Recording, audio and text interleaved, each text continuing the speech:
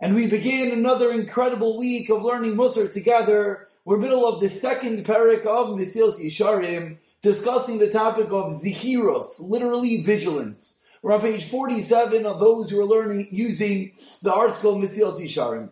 And now, after what has been discussed seems so obvious, Mesilas Yesharim comes along and explains, if it's so obvious, so why is this so difficult? V'ulam, however,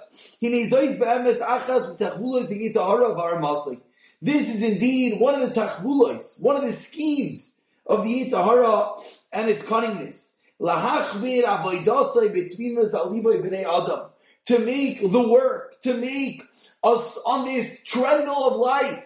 It's all the Yetzer Hara making us run so fast. Until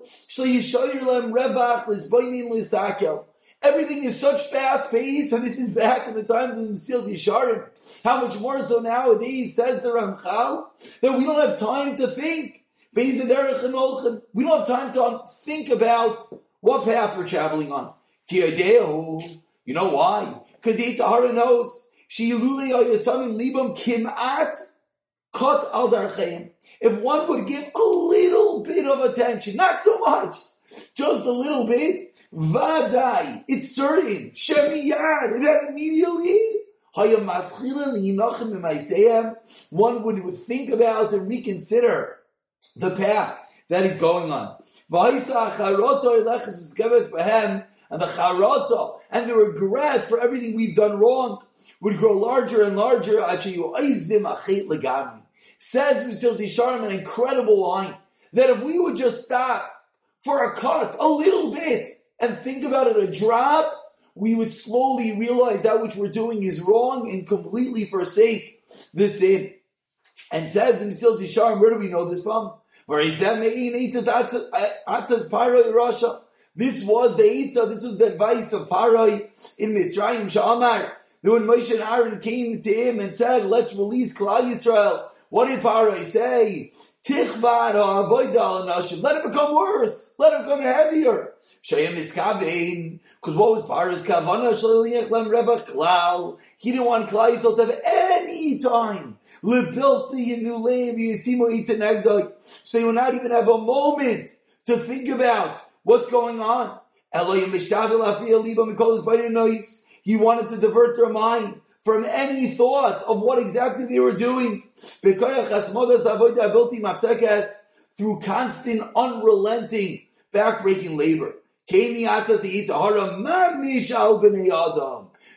too is the Atzah, is the Eitz of the Yetzer Hara Mamish. Literally, the Yetzer Hara does to us what Parai did so many years ago. Because the Yetzer Hara is a man of war. Umalumad barimos. And he's experienced, and he's learned barimos in all the cunning tactics. And it's impossible to escape.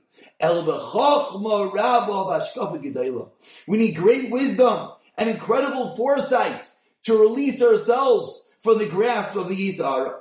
And says the Mesilas Yesharim,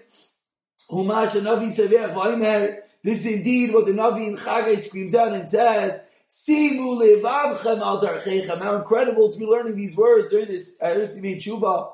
Put your mind in your ways. Shlomo Amar, the greatest man ever, Shlomo Melech teaches us. The wisest man ever. Do not give sleep to your eyes, no slumber to your eyelids. And then you'll be able to run away from the hunter right away. Whoever puts his ways in this world, or whoever evaluates the way that he goes in this world, an incredible lesson we learned today, that it's not so difficult. What we have to do is we have to get off of that fast-paced treadmill of life, and we have to give a cut, a little bit of his fineness, and not allow the Yetzer Hara to do to us like Parai does, make us work and work and work. But rather, if we think about that which we're doing for a little bit of time, slowly we'll realize that we have to get back on the right path. And what greater way than every day focusing for a few moments, learning Musar, and putting yourselves on that right path day after day.